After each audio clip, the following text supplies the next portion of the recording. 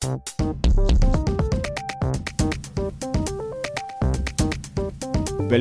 til Lahlum og Lysbakken, alle nettrollenes store mareritt, en kringkasting som faktisk styrt og kontrollert av Sosialistisk Venstreparti. I dag vi live fra Drammen, og stemningen bærer preg av det.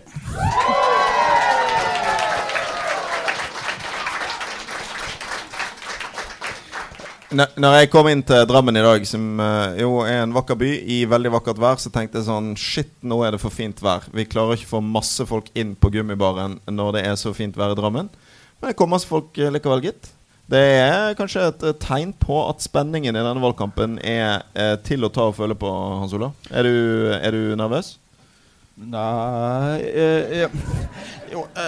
nervøs veldig spent, men det en positivt ladet spenning i år. Jeg tenker at nå har jeg jo etter hvert fulgt med på ganske mange valgkamper. Jeg har aldri opplevd at det har vært så spennende 10-11 dager før valget egentlig. For her det veldig, det ene kampen om regjeringsmakten og de rødgrønne mot de blå-blå som står og vipper.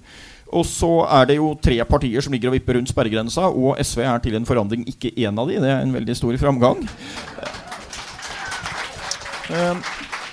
Og så må man innrømme at det veldig deilig å drive valgkamp med vinden i ryggen, i stedet for at det blåser ganske friskt imot og man går i oppoverbakke. Så det en oppløftet stemning i Oppland, og tilsynelatende også her i Buskerud. Men samtidig klart det veldig stor spenning om hva som skjer. Hva tror du skjer da? Nei, for faste lyttere ville ha hørt at vi jo hadde sending fra Lillehammer for ikke så lenge siden, og da hadde du en sånn vakker sånn hoppbakke-metafor om det å drive valgkamp, for det må man ha når man på Lillehammer, for da hadde vi vært i Lysgårdsbakkene, OL-anlegget på Lillehammer, og da beskrev du liksom viktigheten av å komme riktig ut fra hoppkanten i en valgkamp. Nå det ikke så lenge igjen, så det egentlig bare nedslaget som mangler, men hvordan vil du si hopp har vært så langt? God høyde. Vi i ferd med å strekke oss ut veldig langt. Vi kan komme veldig høyt opp på resultatlista, og så nedslaget veldig viktig, både i skihopping og i politikken. Og så det noen ulike i skihopp, så får du jo resultatet veldig fort da. Nå kan det trekke ut litt mer før vi får resultatet etter nedslaget her også, men vi får se hva som skjer utover valgnatta og dagene etterpå, kanskje til og med. Det jo briljant at regjeringen har klart å avskaffe en postombæring på lørdager, og at vi kanskje derfor får en forsinkelse med valgresultatet. Kunne i hvert fall postombæring akkurat den lørdagen, da, synes jeg jo. Så nedslaget forstyrres av regjeringens sentraliseringspolitikk. Ja, sånn det. Men altså, du du historiker og ekspert og alt det der, sant? Så du må jo ha sammenlignet en del valgkamper og sånn. Har du noe sånn, kan du på kjappen ta en valgkamp som liksom ligner på spenningsnivået i denne? Ja, jeg synes som sagt at spenningsnivået høyere her, fordi det liksom spenning på alle nivåer. Hvilke partier kommer inn, hvem faller eventuelt under sperregrensa.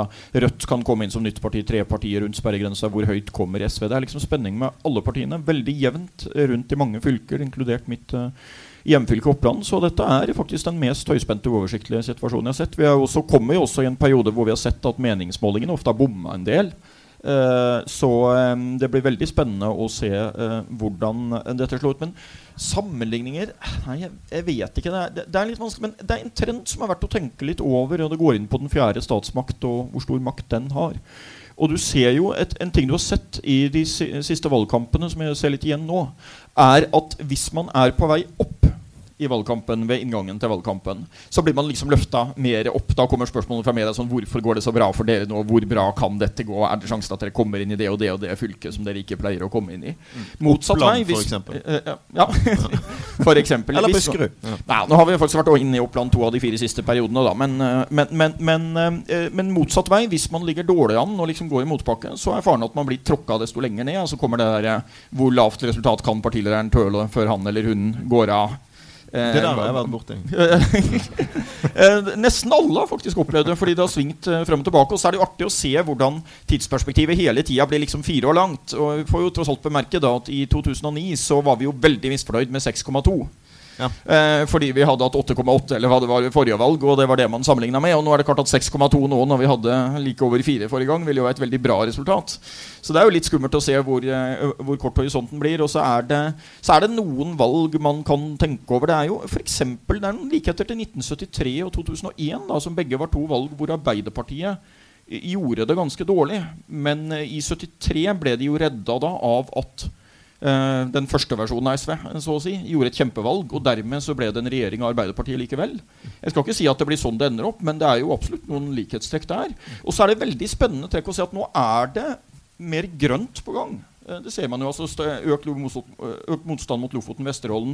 Og hvis du teller opp disse partiene som liksom står for noe vesentlig annet enn dette på mange måter ganske like partiene med Høyre og Arbeiderpartiet og de etablerte partiene sånn, så har du også stor oppslutning om SV om dagen.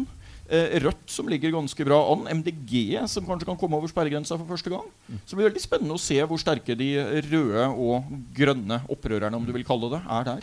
Jeg synes jo at liksom, hva som er historien om denne valgkampen er litt fascinerende. Fordi at i media så har det vært dagesvis med overskrifter om sjokktall for Arbeiderpartiet og dårlige tall for Arbeiderpartiet og sånn.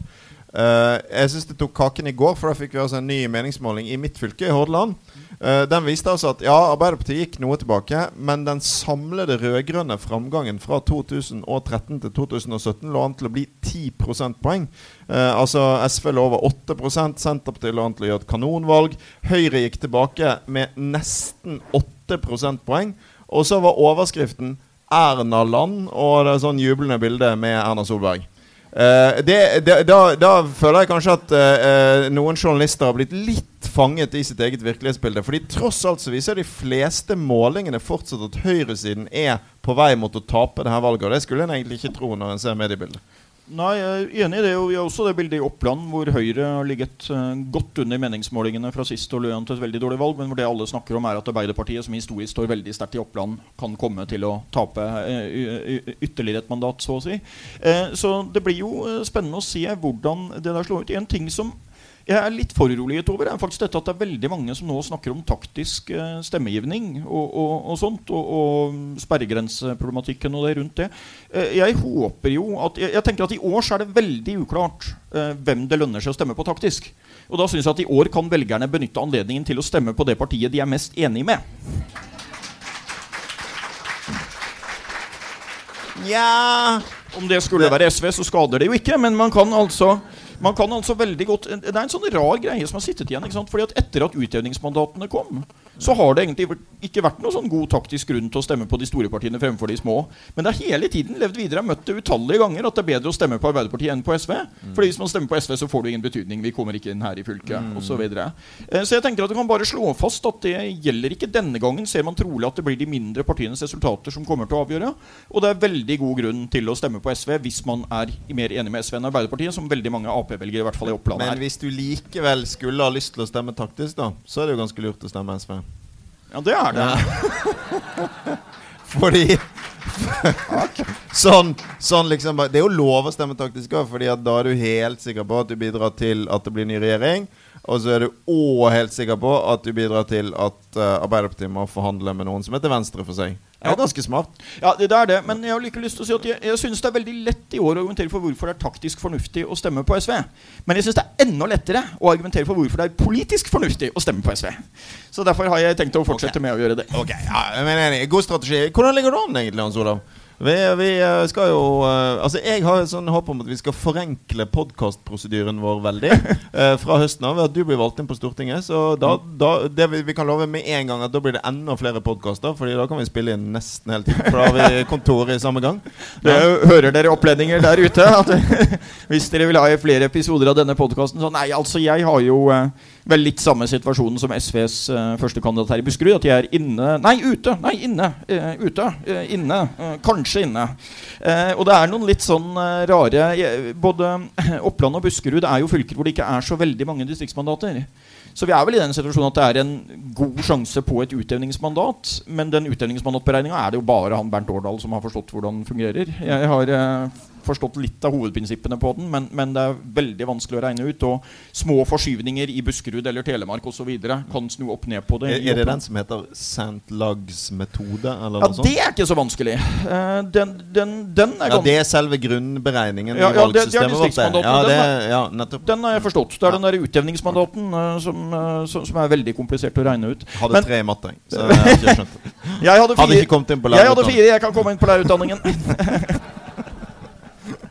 Men vi skal bevege oss litt videre, Hans Olav. Vi skal ha noen gjester. Og jeg tror altså, hvis vi skal liksom prøve å gi en politisk forklaring på det som skjer akkurat nå, så tror jeg altså det er jo noe bevegelse på høyresiden, kanskje. Men hovedbevegelsen ser ut til å være at både Høyre og FrP kan gå tilbake, til tross for Rinkebyturer og alt det tullet der. Mens det er definitivt en bevegelse rundt partier som er opptatt av fordeling og miljø. Og jeg tror det avdekker en betydelig folkelig uro rundt de 2 spørsmålene, altså den økende ulikheten i makt og rikdom i samfunnet vårt og klimakrisen, og kanskje også at mange ikke synes de store partiene har så gode svar på de 2. Så vår plan nå er at vi skal bruke resten av denne podcasten til å snakke om de 2 tingene der da. Og da skal vi kanskje begynne med ulikhet. Skal vi gjøre det? Ja, vi skal rett og slett snakke om hovedsakene våre. Ja. Bra idé, men da må vi ha litt hjelp her, må vi ikke det? Vi må ha det. Og det vi gjør da, når vi skal ha hjelp, er selvfølgelig at vi kaller inn en tankesmie. Ja. Det er jo veldig moderne. Vi har med oss en gjest som vi er veldig glad for å ha fått hit til Drammen. Det er nemlig Sigrun Aasland, som er fagsjef i Agenda. Sikkert mange som hører på som vet hva Agenda er, men det er kanskje noen som ikke vet det også. Så kan ikke du fortelle 2 ord om Agenda, Sigrun? Det kan jeg gjøre. Tankesmien Agenda er en partipolitisk uavhengig tankesmie. Vi jobber med å løfte de store spørsmålene som ofte ikke kommer opp i den politiske debatten når vi snakker om meningsmålinger og turer til Rinkeby og sånne ting. Og finne nye politiske løsninger og bringe kunnskap inn i debatten. Så vi er ikke nøytrale, men vi har heller ikke noe parti som vi hører til. Men dere er sånn sentrum-venstre? Vi er sentrum-venstre, og det vi har jobbet med egentlig hele tiden, siden vi startet opp for 3 år siden, det er ulikhet. Ja. For det har vært et sånn hovedprosjekt for dere egentlig. Eller, dere har jobbet med mange ting, men dere har jobbet veldig mye med ulikhet. Vi har jobbet mye med ulikhet, og det som jeg synes er interessant med den diskusjonen også, er jo at det er brukt utrolig mye ressurser veldig mange steder på å si at det er ikke så veldig mye ulikhet. Det er bare noe utslag av skattetilpasninger hos folk, eller det er bare noe vi har importert fra USA, eller det er bare relativt, og egentlig så er ikke folk fattige likevel. Det er bare det at de er litt fattigere enn de som er veldig rike. Men så er det jo sånn da, uansett hvordan du måler det, og uansett hvilke på en måte, indikatorer og sånn du bruker, så øker ulikheten i Norge ganske mye. Og den har gjort det siden 1989 omtrent. Og så tenker jeg at det som er enda mer bekymringsfullt med det, er jo en ting er at noen blir veldig rike. Det er veldig lett å bli rik i Norge, og de aller fleste mennesker har fått det mye, mye bedre. Men det er altså en gruppe som ikke har fått være med på den veksten. Det er et lite spørsmål der, fordi når Margaret Thatcher vant sine valg i Storbritannia på 80-tallet, så snakket man om at Storbritannia på sett og vis gikk mot et 2/3-samfunn. Altså at Thatcher ble gjenvalgt av de som fikk det bedre, og så var det et ganske stort mindretall. Tenker av og til at vi i Norge kanskje er på vei mot et slags 4/5-samfunn. Hva tenker du om det? Ja, kanskje det. Og så er det jo, man kan alltid finne liksom, er det den minste desilen som har det minst, eller er det halvparten av den minste desilen som har det minst, som har det verst. Men det som uansett forsvinner i en sånn analyse er jo at ulikhet er ganske dårlig for alle. Det er ikke sånn at noen vinner på høy ulikhet i et samfunn egentlig. Ja, fordi jeg synes jo til nå i denne valgkampen så har det vært relativt tydelig at høyresiden har hatt en av 2 strategier i møte med ulikhetsdebatten, som jo har blitt en stor debatt i denne valgkampen. Enten så prøver de å bagatellisere problemene på et eller annet vis. Enten ved å si sånn venstresiden har importert en debatt fra USA, den norske virkeligheten er annerledes, som jo selvfølgelig er sant, men som likevel fort kan bli en bortforklaring i forhold til reelle utfordringer i Norge. Eller så begynner de å foreslå at nei, vi må telle på en annen måte, tallene er ikke, og det gjelder jo, jeg har jo blitt faktasjekket i NRK og fått beskjed om at vi kan ikke snakke om barnefattigdom, for det heter vedvarende lavinntekt under 60% av medianinntekten i Norge, som er en lite folkelig måte å snakke på, synes jeg. Derfor har jeg tenkt å fortsette å snakke om fattige barn. Men sant, alle de diskusjonene der, de har jo som formål ofte å redusere problemet. Men det er jo sant at Norge ikke er USA. Så hvorfor skal vi bekymre oss da? Det er sant at Norge ikke er USA, og det er sant at vi er et av verdens likeste land. Men så er det også sånn at ulikheten har økt ganske mye i Norge. Fafo har regnet på hva vil for eksempel skje hvis ulikheten fortsetter å øke like mye som den har gjort fremover nå. Da vil vi i 2030 bli omtrent sånn som Frankrike når det gjelder fordeling av goder i samfunnet. Og det er jo et mye mindre likt fordelt samfunn enn vi liker å tro at vi har. Og så tenker jeg at det som veldig mange snakker om også nå i valgkampen er jo dette med utenforskap og trygdebomben og et ikke bærekraftig statsbudsjett og sånn. Hva er løsningen på det? Det er jo å få flere med i samfunnet. Og hvorfor får vi ikke det? Jo, fordi ulikheten øker. Så det er jo ikke mindre ulikhet er jo også løsningen på kanskje noen av de utfordringene som alle partier peker på og klør seg litt i hodet over da. Men det er som du sier gjort ganske mange forsøk på å bagatellisere oss, er det helt riktig at vi er mer like enn mange andre, men utviklingen er litt skremmende, og en ting som jeg synes er også litt skremmende med utviklingen er jo det som vi ofte kaller for sosial mobilitet, altså hva er på en måte, hvor avhengig er dine sjanser av foreldrenes inntekt og utdanning og hvor du kommer fra, og den betydningen har økt ganske mye. Nå er det sånn at 77 av Norges 100 rikeste har arvet formuen sin, og det er sånn at hvis du ser på inntekt og utdanning og veldig mange indikatorer over 2 generasjoner, så er det en liten gruppe helt nede som har blitt hengende lenger bak. Så vi klarer liksom ikke å få med alle, og det problemet har økt. Og det betyr jo at man kan mene mye ulikt om hvor rettferdig og likt godene skal fordeles. Men jeg tror egentlig de fleste er enige om at det skal ikke avhenge av noe ganske tilfeldig, som for eksempel hvem foreldrene dine er. Men når jeg spør Erna Solberg om det der, så sier hun, ja, det er riktig, men svaret er utdanning. Og det var jo morsomt, fordi Høyre gikk jo ut tidlig i valgkampen, og så sa de, vår hovedkampsak i valgkampen er ulikhet, og så tenkte mange, oi, hjelpes, det var jo litt overraskende. Og så var det nok, det var kanskje litt lurt, fordi som du sier, sånn, veldig mange er opptatt av dette. Det er jo fint da å kunne være et parti som sier, ja, vi er Høyre og sånn, men vi er jo mot ulikhet. Du kan jo stemme på oss selv om du er bekymret for ulikhet.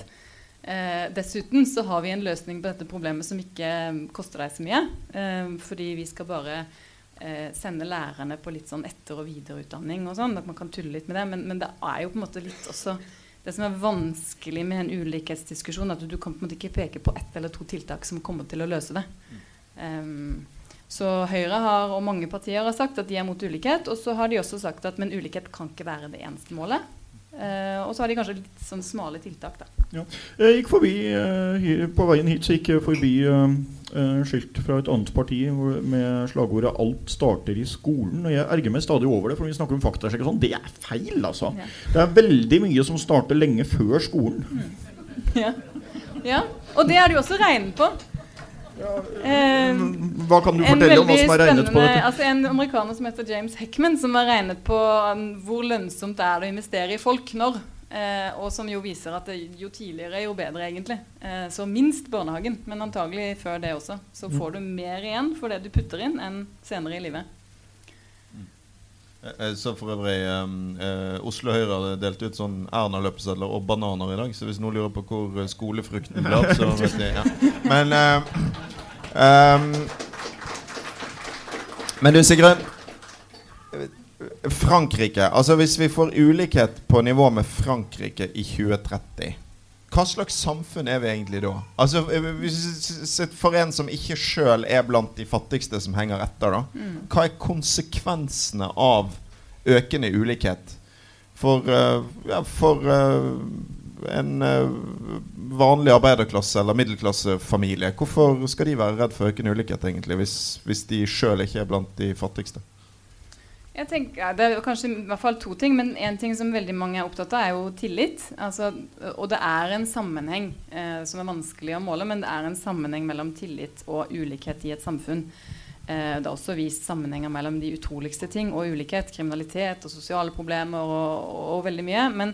Men det at vi går på samme skoler og bruker samme helsevesen og på en måte ganske like, det med på å skape tillit I et samfunn. Og tillit jo hyggelig, men det også veldig effektivt da, fordi vi setter penger I banken, og vi putter barn I barnehagen, og vi gjør ganske mange ting som gjør at økonomien fungerer bra, og det gjør vi fordi vi stoler på hverandre. Og nordmenn har veldig høy tillit til hverandre. Så det jo delvis en konsekvens av lav ulikhet og nå ser vi jo at antallet nordmenn med privat helseforsikring for eksempel har økt ganske dramatisk. Det 500 000 nordmenn som kjøper privat helseforsikring fordi de ikke tror at det offentlige kommer til å levere det de trenger, samtidig som alle veldig fornøyd med helsevesenet. Så det jo liksom, men det noe med hva folk tror kommer da. Tror vi at det blir et mer ulikt samfunn? Så tillit en ting. Så vet vi jo at det at folk har ganske lik lønn ganske effektivt I økonomien også, fordi små lønnsforskjeller har gjort at de som har minst utdanning eller lavest lønninger også relativt dyre å ha I økonomien. Det har gjort at vi et veldig digitalisert samfunn. Vi automatiserer og robotiserer der det går an. Mye mer enn mange andre land.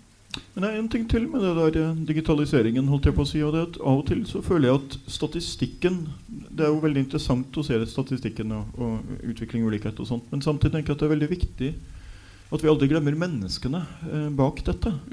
Den mest tankevekkende opplevelsen jeg har hatt til nå I denne valgkampen var da jeg sto på stand og det kom en person med en kronisk sykdom som da beveget seg med hjelp av en elektronisk rullestol eller hva det var, og han fortalte meg jo nå at på de siste 4 årene så hadde kjøpekraften hans og dermed friheten for ham og familien I hverdagen gått ned for hvert år. Og når regjeringen ble konfrontert med dette så svarer de veldig ofte med en statistikk og sier at ja, men vi bruker så mye penger og alt I alt så har vi brukt mer og så videre. Og det jo litt tankevekkende fordi Høyre var jo en gang I tiden et parti som sa at de ville se enkeltmenneskene bak statistikkene. Og nå får jeg liksom mer følelsen at de vil se statistikken foran enkeltmenneskene her.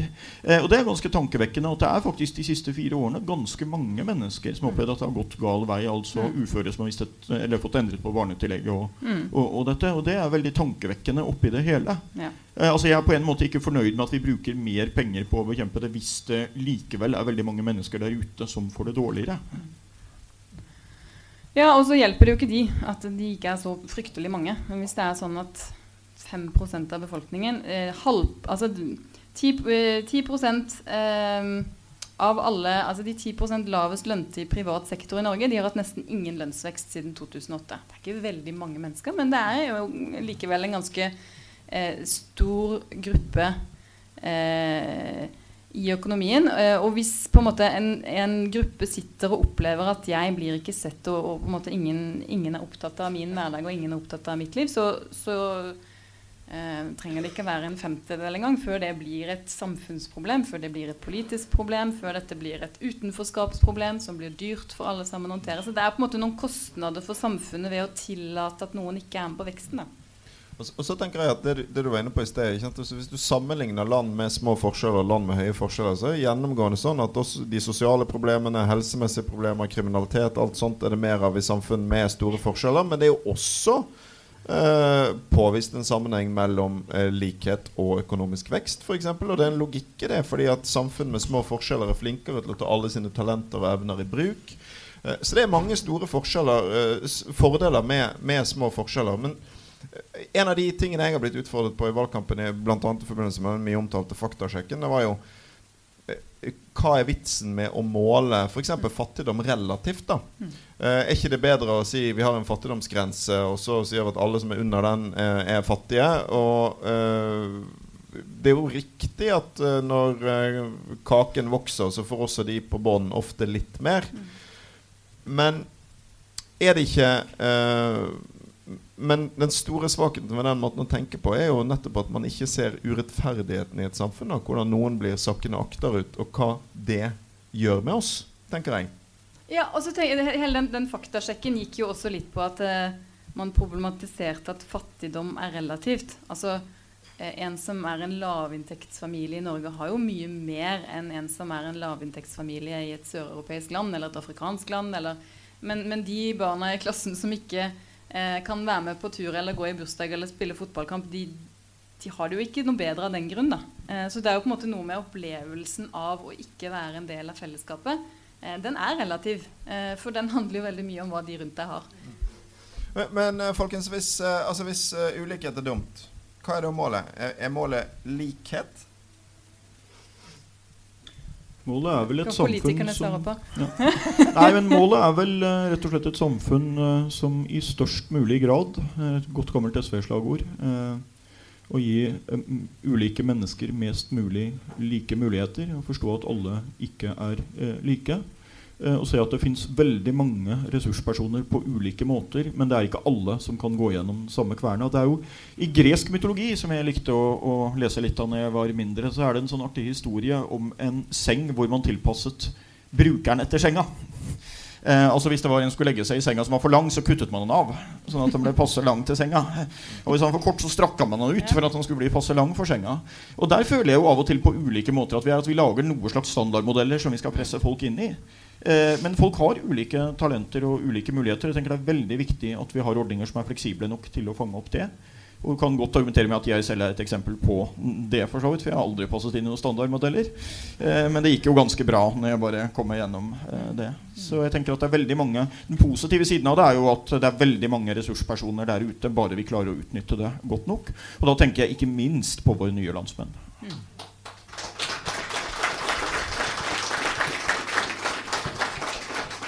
Jeg tenker vel kanskje at målet for venstresiden er jo ikke at alle skal ha det akkurat likt. Sånn vil det aldri være. Og tar du mer ansvar og jobber ekstra mye, så skal du kunne få betalt for det. Men målet er vel rettferdighet da. At det skal være en rimelighet i hvordan ting er fordelt. Både goder og byrder. Så hvis vi da skal redusere ulikheten seg grønn, dere har laget mye rapporter og sånn om det her. Hva er de viktigste tingene vi må gjøre? For det er en ganske tung utvikling å snu, sant? Ja. Og det er mange drivkrefter i vår tid som liksom trekker oss i retning økt ulikhet. Det kan være teknologi, det kan være globalisering, alle disse tingene. Hvor mye kan vi gjøre politisk for å få forskjellene? Det tenker jeg, det er jo i hvert fall den gode nyheten, at det er ganske mye politikk kan gjøre. Det aller viktigste mange trekker fram er jo arbeidsliv. Altså det at vi har ganske små lønnsforskjeller. Nå, du nevnte digitalisering, det vil jo utfordre arbeidslivet og fordelingen i samfunnet vårt. Ny teknologi gjør at noen få mennesker kan bli utrolig ufattelig rike. Uten å egentlig trenge så veldig mye arbeidskraft, for eksempel. Så et arbeidsliv som tar høyde for den teknologien som kommer, og som klarer å innlemme flest mulig, og klarer å sikre små lønnsforskjeller, det er jo på en måte motoren i fordelingen i Norge. Så er selvfølgelig velferdsstaten, og der jo tidligere jo bedre en del av det. Helt enig i at, og forskningen er jo også helt enig i at skolen er fint, men veldig mye skjer veldig lenge før det. Og så er selvfølgelig det tredje skatt, og så blir ofte debatten om skatt. Og det er også viktig, fordi man trenger skatteinntekter for å finansiere disse velferdsgodene som vi trenger for å investere i små barn. Men det er vel i den rekkefølgen: arbeidsliv, velferd og skatt. Når vi først snakker om skatt, for det har blitt det er jo alltid, du har helt rett, sånn, formueskatt er liksom en sånn, hvis du skal ta sånn norske valgkampers greatest hits, så kommer formueskatt på topp liksom. Det diskuterer vi hele tiden, men det er jo fordelingsmessig viktig. Men det som er litt morsomt da var at hver gang NHO og Høyre skal finne liksom et offer for formueskatten, det skjedde i året. Det var en i Aftenposten som liksom, så hver gang pressen begynner å gå det eksempelet etter i sømmene, så viser det seg jo at det var ikke helt sånn likevel. Og at kan si, det finnes problemer med formueskatten helt sikkert, men de fleste som betaler formueskatt lever vel ganske greit med det. Er ikke det rimelig å si? De fleste som betaler formuesskatt lever antagelig ganske greit med det, og det er ingen som har klart å dokumentere at det blir noe mindre vekst og færre arbeidsplasser av formuesskatt. Det er veldig mange økonomer som har satt på den saken, og det har ikke skjedd ennå. Så det er jo litt sånn teoretisk ennå, på samme måte som jeg synes det er interessant hele denne trickle-down-analysen, som på en måte ligger til grunn av mye høyresidens politikk, og Margaret Thatcher for så vidt også, som ble nevnt, det egentlig ingen økonomer som tror på den lenger. IMF og Verdensbanken snakker om at fordeling nødvendig for å få til vekst. Så der det noen litt sånne pussige ting som henger igjen, som ikke dokumentert, og som på en måte egentlig vi ikke helt ser i økonomien. Og så det blitt en viktig symbolsak med denne formueskatten da. Lite hjertesukk på det siden vi nå var innom. Tenk hvor mye penger alle ærlige skattebetalere kunne betalt mindre hvis vi hadde klart å få inn alle de pengene, eller i hvert fall en mye større andel av de pengene som lures unna på skatten, hvor det til dels veldig store beløp, og man snakker jo veldig mye om trygdemisbruk av det, som vi alle sammen mot, og selvfølgelig synes at man skal bekjempe, det opprørende. Men det altså slik at det kanskje, mørketallene jo store her, men vi går ut fra at det kanskje over 95% av det som undras ikke trygdeunndragelser, men derimot skatteunndragelser. Og det skulle jeg gjerne sett at den nåværende regjeringen var litt mer offensiv på. Helt sant. Sigrun, tusen takk for at du ville komme hit med oss til Drammen. Tusen takk for at jeg fikk komme.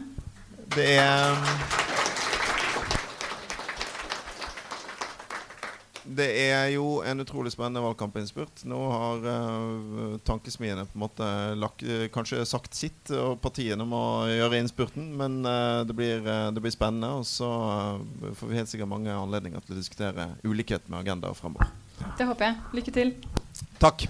Vi skal slippe til en gjest til, skifte tema og ta imot Buskeruds store sønn, Arne Nævra.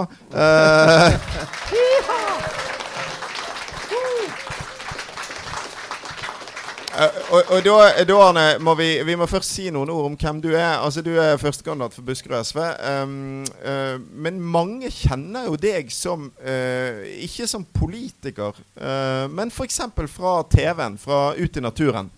Hva gjorde du der? Jeg har nå jobbet, produsert naturprogrammet for NRK i en mannsalder, så de fleste har nok sett bilder som jeg har lagd, og filmer som jeg mekka sammen helt siden 70-tallet, for de som har levd så lenge. Og vi på Langedrag-serien, Villdyr og Villmark, bilder fra Antarktisk, fra Russland, hvor vi jagde isbjørn med kjepper. Du husker noen av disse her? Jagde du isbjørn med kjepp? Ja, nå skal jeg inn på Stortinget og prøve noe samme teknikken. Nå skal de blå ut! Nå skal de blå ut! Det synes det høres veldig lovende ut. Hans Olav, har du pleid å se på Ut i naturen? Jeg har nok sett på Ut i naturen. Det sikkert et program jeg burde ha sett mer på. Men jeg kunne jo prøve å si at jeg har vært der ute i stedet for å sitte inne og se på Ut i naturen. Jeg har sett litt på sjakk, jeg har sett litt av høflighet. Nei, men jeg hadde faktisk i den perioden du nevner, som barn og ungdom av det, så var jeg veldig interessert i naturprogrammer og fulgte med. Har du et favorittdyr? Et favorittdyr, ja. Nei, det uff. Nei, jeg tror jeg skal være forsiktig med å avstå. Jeg tror jeg skal avstå fra å kommentere det. Det en del likheter i politikken og dyreriket og sånt, men jeg tror jeg skal være forsiktig med å Ok, jeg skal bare sjekke om Arne hadde tatt bilder av det dyret, men du har sikkert tatt bilder av nesten alle dyr, du, Arne. Jeg har vært borti alle norske pattedyr i hvert fall, omtrent fra de som en viss størrelse, og mange ganger, og ofte så får jeg høre det, skal du ut og filme elg? Har ikke du filmet elg før? Og da tar jeg den der med, ja vel, hører du på musikk? Har du hørt Yellow Submarine før, eller skal du høre den en gang til? Har du hørt Tchaikovsky, og så blir det spilt enda en gang. Det det samme. Ja. Forskjellige vinklinger. Men det noen av de bildene du har tatt som enda mer berømte enn andre. Det jo ett bilde som liksom, vi kanskje må nevne. Det jo synd at det bare lyd på podcasten, ellers kunne vi liksom vise det bildet. Men altså det der bildet av den der isbjørnen som liksom seiler av gårde på det der krympende isflaket. Hva var det som skjedde? Altså det har blitt et slags, det har nesten blitt et sånn globalt symbol på klimaendringene, det bildet. Det har gått verden rundt, har det ikke det? Det har i hvert fall blitt et symbol på klimaendringer i Arktis. Og dette jo vår hvite panda, altså isbjørnen som klamrer seg til et siste liksom, isflak, tatt i 05 utenfor Svalbard. Og Al Gore brukte jo dette her i sin klimakampanje. Kontoret ringte rett etterpå. Og det jo fantastisk da, at jeg ikke blir kjent for disse 100 filmene jeg har lagd med det ene bildet, og det helt ålreit. For det altså blitt et sånn sterkt bilde. Det har på en måte alt i seg. Og jeg husker jeg ga dette her til vår siste representant fra Buskerud, Magna Bergo, da han gikk ut av Stortinget. Da var han også rundt av tall omtrent. Og da sa jeg at dette er ikke en stortingspolitiker som klamrer seg til taburetten, men det er altså en isbjørn som er i ferd med å klynge seg til den siste issvullen. Men hva skjedde med den isbjørnen? Det lurer jeg på. Det kan skje når som helst, og det var egentlig bare et øyeblikk, men det forteller jo alt, for det var så mye vann rundt. Men det som er alvor i dette her, som jeg har registrert gjennom la oss si 30-40 år, alle de turene jeg har vært på Svalbard, bare i mitt voksne liv så har altså isen trekt seg tilbake, vinterisen ned mot Bjørnøya. Det er derfor det heter Bjørnøya, og det er halvveis mellom Tromsø og arkipelet, altså Svalbard-arkipelet. Og nå er det sånn at på sommeren så må du reise ofte nord for hele Svalbardøyene for å treffe på isen. Så jeg har sagt det, at det kanskje er isbjørnen borte som fast ynglende art på Svalbard om 20 år. Fast ynglende art. Dette her er alvorlig, altså. Og hvis jeg hadde hatt en Carl I. Hagen her, som betviler i hele tatt at det er menneskeskapt, da skulle jeg ikke brukt peppersprayen bare på bjørn, altså. Så det er alvor. Dette her er alvor, og dette her er det tydeligste sted vi nesten kan se på jordkloden. Det er Arktis. Du vet, Arne, at det er noen sånne parlamentariske spilleregler som det blir min jobb å passe på at vi... Ja. Men ok, den tar vi etter valget. Det går en valgkamp, og selv om ikke Carl I. er til stede her, så får jeg møte den i en annen sammenheng. Men det er litt sånn fascinerende der. Det finnes jo fortsatt enkelte klimafornektere, og enkelte av dem sitter til og med i viktige posisjoner. Og de argumenterer med at det er bare 90% av forskerne som er enige om dette. Og det er jo ganske fascinerende. Hvis du går til 10 leger, og 9 av de sier at du er alvorlig syk og må starte behandling med en gang, og den 10. sier at det er ikke sikkert du er alvorlig syk. Og da er liksom ikke de fleste av oss vil ikke da konkludere med at da kan jeg vente en stund og se om jeg bør sette i gang behandling eller ikke. Altså. Men den debatten føler jeg vel at vi nå er i ferd med å legge bak oss. Nå har jo til og med representanter for FrP i regjering begynt å innrømme at den effekten er der. Men dere var inne i forrige bolk på rettferdighet. Og rettferdighetsbegrepet, det skal man absolutt bruke også i miljøpolitikken, altså, i den diskusjonen. Vi snakker om rettferdighet for de neste generasjonene. Vi sitter her og blir kalt dessertgenerasjonen. Men vi er i ferd med altså utviklingen av klodens natur, klima. Det har veldig stor betydning for opplevelsen til de neste generasjonene. Og jeg er bekymret. Altså jeg er veldig bekymret. Hvis du tar klimadelen først, hvis alle land gjør det de har lovt i forhold til Paris-avtalen, så snakker vi om at de klarer nok ikke 2 grader, de klarer kanskje ikke 2,5 heller. Det går den veien. Og da kan dere tenke på det jeg har sagt det noen ganger, hvis dere synes det var mange som syklet over grensa i Finnmark i 2015, så snakker vi ikke her om bare flyktninger lenger, vi kan fort snakke om folkevandringer. Det er alvorlige perspektiver. Og for naturens del så er det også mange blå lys som blinker. Altså vi har fått fram rapporter, ikke sant, som at også bare i min levetid, jeg er en ung mann, 40 år kan man si da, som voksen mann, så har jordas dyreliv blitt halvert. Det har skjedd altså på 40 år. Det går så fort. Og vi ser det på nedbygging av arealer, oppsplitting, nedbygging. Vi ser det i Norge. Og den skruen har blitt skrudd til under de siste 4 år. Det er mange eksempler på det.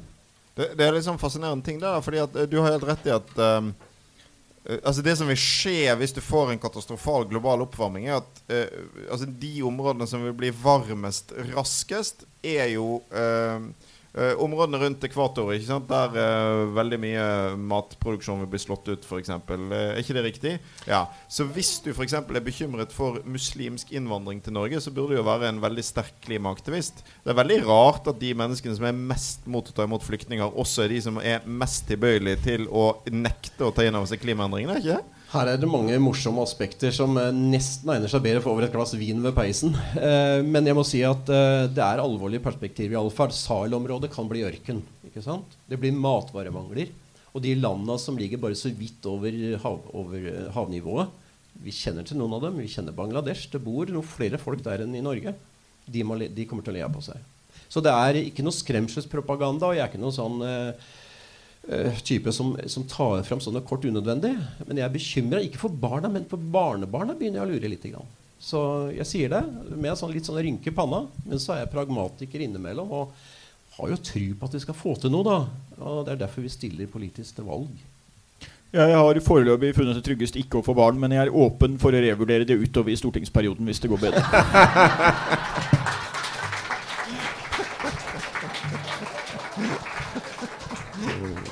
Okay, men hvor mye tid har vi da, Arne? Altså hvis vi skal vi må så kikket du på meg nå, så jeg klarer I hvert fall 4 år. Og det klart, jeg kan vel klare en stortingsperiode til. Jeg jo ikke så gammel, men hvis det var ikke det du tenkte på, kanskje? Hvor mye tid vi har jeg tenkte ikke på hvor lang tid det tok før Hans Olav kunne få barn, men hvor lang tid hvor lang tid har vi før vinduet lukker seg for å unngå katastrofal oppvarming? Nei, vi vet jo det at det går veldig, veldig fort. Og det som jeg redd for, det disse irreversible reaksjonene. Det kan komme over en sånn tipping point som dere sikkert har hørt om. Og kommer det dit, så det kanskje vanskelig også å endre på dette her. Jeg holdt på å si det sånn, jeg bruker noen paralleller. Jeg ofte skjønner å hoppe litt grann mellom fordeling, som dere snakket I sted, og miljø. For noen ganger så det hvis det blir en sterk privatisering, for eksempel, så det veldig vanskelig å gå tilbake på det. Det som å få en fiskekrok gjennom øret. Det vanskelig å få den ut igjen. Så noen ganger så hopper jeg mellom miljø og rettferdighetsbegrepet på det som SV sterke på fordeling og privatisering. Og jeg veldig bekymret for at vi kommer til det punktet at vi ikke kan redde stumpene igjen. Hvor lang tid vi har, der strides veldig mange. Så jeg tror ikke jeg skal skrive noe årstall på det. Men det går altså veldig, veldig fort. Jeg kan illustrere på mange måter, men det går fort. Så hvis det som så problematisk her at når jeg nevner klima når vi ute og snakker med folk eller vi det på debattmøter veldig ofte fraværende forresten da folk lei nå kommer de med dette klimagreiene igjen ikke sant? Det som å si ulv mange nok ganger men det har jo ikke blitt mindre alvorlig for det altså det har blitt mer alvorlig mer og mer dokumentert og det heller sånn at klimapanelet under FNs vinger de har tatt for lite I hver gang. Det går fortere enn klimapanelet sier. Men det ikke noen tegn, synes du, sånn som I denne valgkampen, så jeg jo enig I at den store dagsordenen har ikke vært preget av klima, men jeg føler at det et folkelig engasjement der, og at det en del folk som flytter seg på grunn av miljøsaken. Jeg håper at det en grønn sånn Corbyn-sak, eller at det en grønn Saunders-sak. Altså vi har fått overraskelser I politikken ute I verden, som vi ikke var klar over. Vi klarte ikke å fange opp det som skjedde så fort. Og det kan hende vi ser muligheten for det nå I Norge. Vi har hatt bølger, jeg håper ikke bare en konjunktur, for det har vi hatt før. Grønne konjunkturer, 70-tallet for eksempel, litt på 90-tallet. Vi så det på medlemsmassene I organisasjonene, naturvernorganisasjonene. Men jeg bekymret for nedbyggingen av norsk natur, for å være litt mer konkret. Vi snakker veldig ofte om klima, og så glemmer vi artsmangfoldet som I ferd med å forsvinne.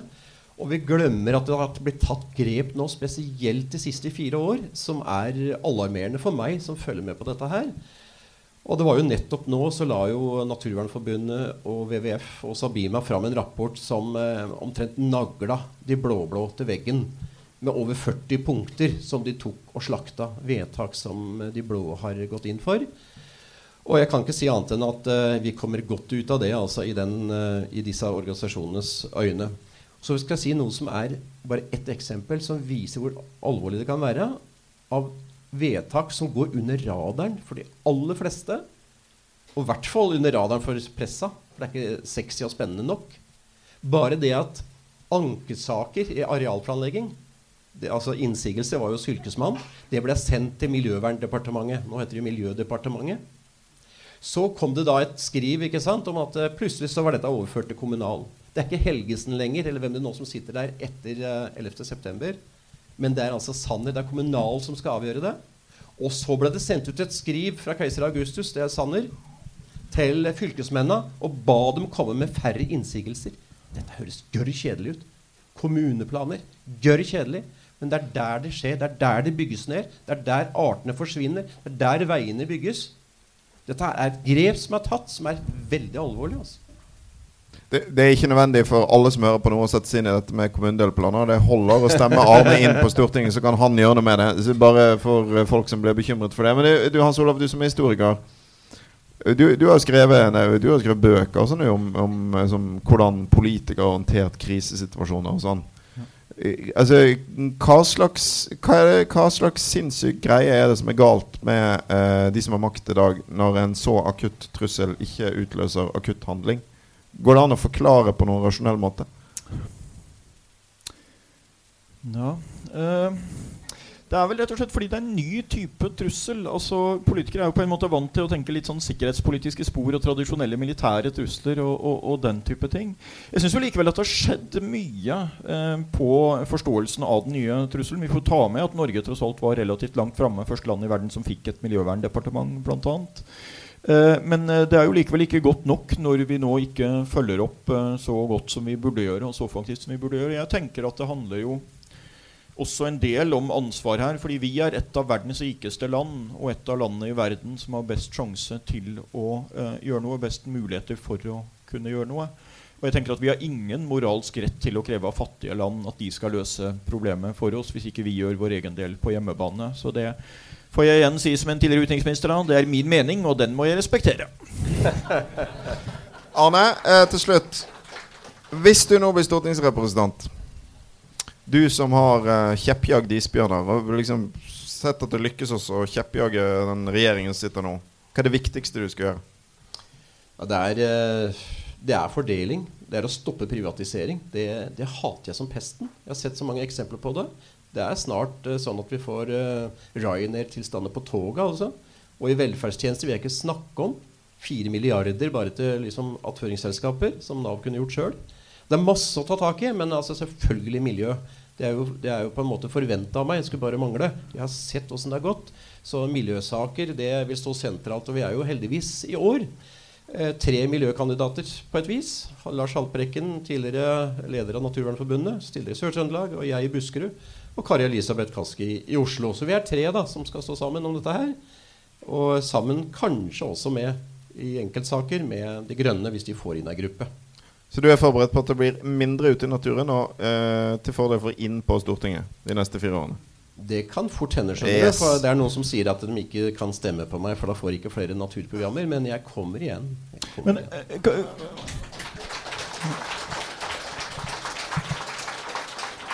Ja, bare si en liten ting om det. Jeg synes jo noe av det oppløftende ved dette, selv om jeg opplever som deg at engasjementet rundt klimasaken på en måte mindre enn det burde være, selv om det en av vår tids store saker. Og jeg tror det noe å gjøre med at det på en måte så det ikke så mye nytt. Altså når jeg begynner å si at vi i SV veldig opptatt av klima, så sier folk, ja, men det vet vi, det har dere vært de 4 siste valgene også. Det liksom ikke noen nyhet at vi i anførstegn best på klima, eller blant de beste partiene på det.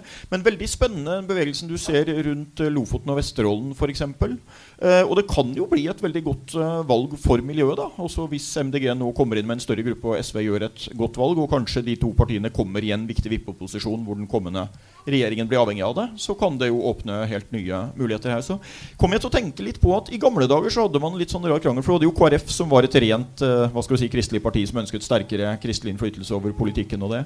Og så hadde jo for eksempel en partileder i Venstre som het Bent Røiseland, som var veldig sterkt personlig kristen, og så ble han spurt hvorfor han ikke var i KrF.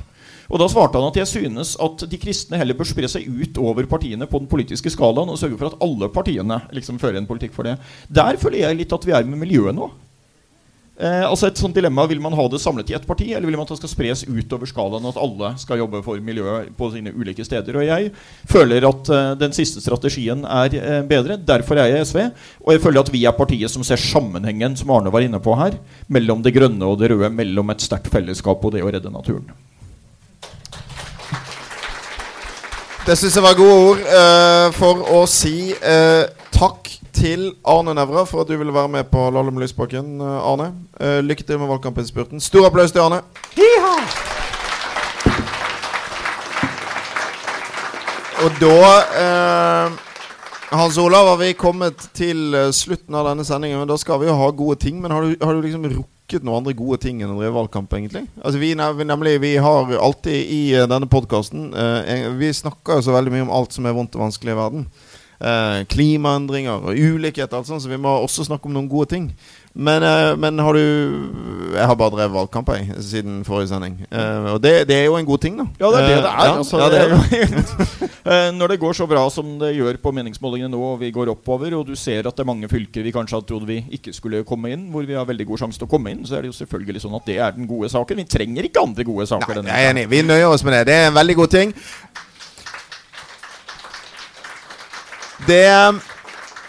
betyr vel rett og slett at vi skal si takk for oss, men jeg må minne de som hører på om at dere må gjerne gå inn i podcast-appen deres, for eksempel i iTunes, gi oss en rating der, for det gjør at vi kan nå fram til flere folk. Hvis du har innspill til gjester, så kan du sende en e-post til l@sv.no, og dere som ikke abonnerer på podcasten, gå i hvert fall inn i appen deres og begynn å abonnere, så får dere sendingene som kommer. Noe mer vi må si? Kanskje minne om at siste dag for forhåndsstemning 8. september. Jeg hadde et hjerteskjærende opplevelse i innspurten av forrige valgkamp. En person som veldig gjerne ville stemme SV, men som ikke hadde mulighet fordi han ikke var hjemme og det var for sent å forhåndsstemme der han var. Sånt kan vi ikke ta sjansen på i år, så jeg minner om at siste dag for forhåndsstemme 8. Og det jo da særlig viktig for de som ikke befinner seg på hjemstedet. Hvis noen ikke sikre på om de liksom husker å stemme, full skjerpings. Du har mange dager å gjøre det på. Finnes ingen unnskyldning for ikke å stemme. Hans Olav, ja. Skal du si takk og ha det og sånn? Takk og ha det og sånn. Takk for oss.